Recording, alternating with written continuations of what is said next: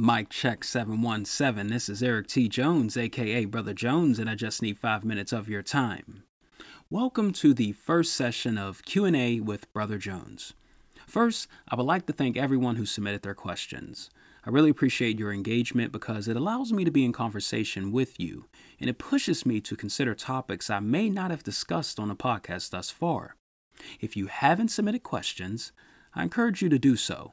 All questions within reason are welcome. With that being said, I'm going to answer 3 questions in the following order. Number 1, why do brands capitalize on hip hop but hate black people? Number 2, what do you think can be done to break the generational divide that comes up in black liberation movements?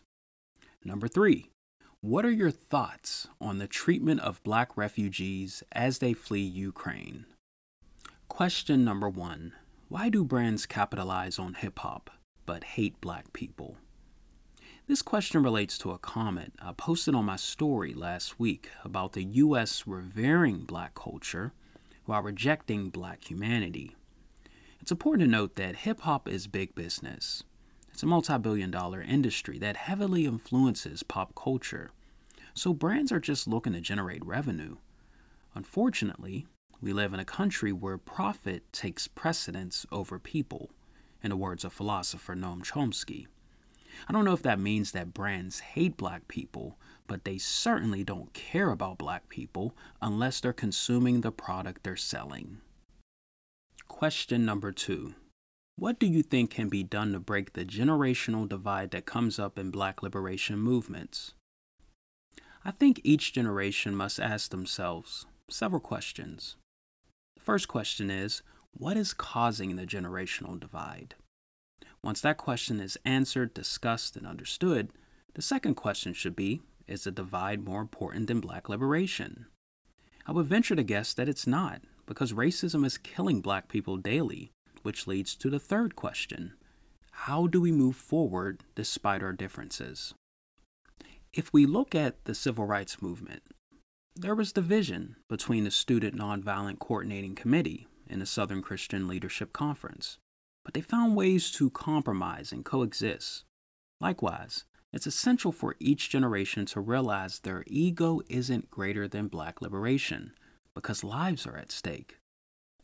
Furthermore, I think it would be helpful to reframe generational divides as an illustration of diversity, because systemic racism is a sophisticated scheme that requires an array of approaches.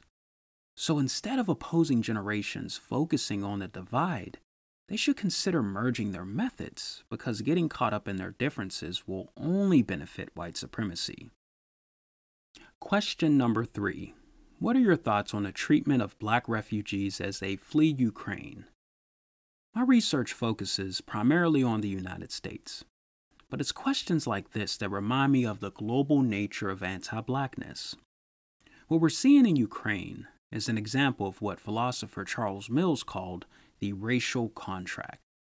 For those who may not be familiar with Mills' work, the racial contract argues that white supremacy is a global political system that is constantly being rewritten, meaning it's a tacit agreement among whites throughout the European diaspora that sustains the racial hierarchy. And while the racial contract is contextual, we're still facing the ramifications of slavery and colonialism at the end of the day.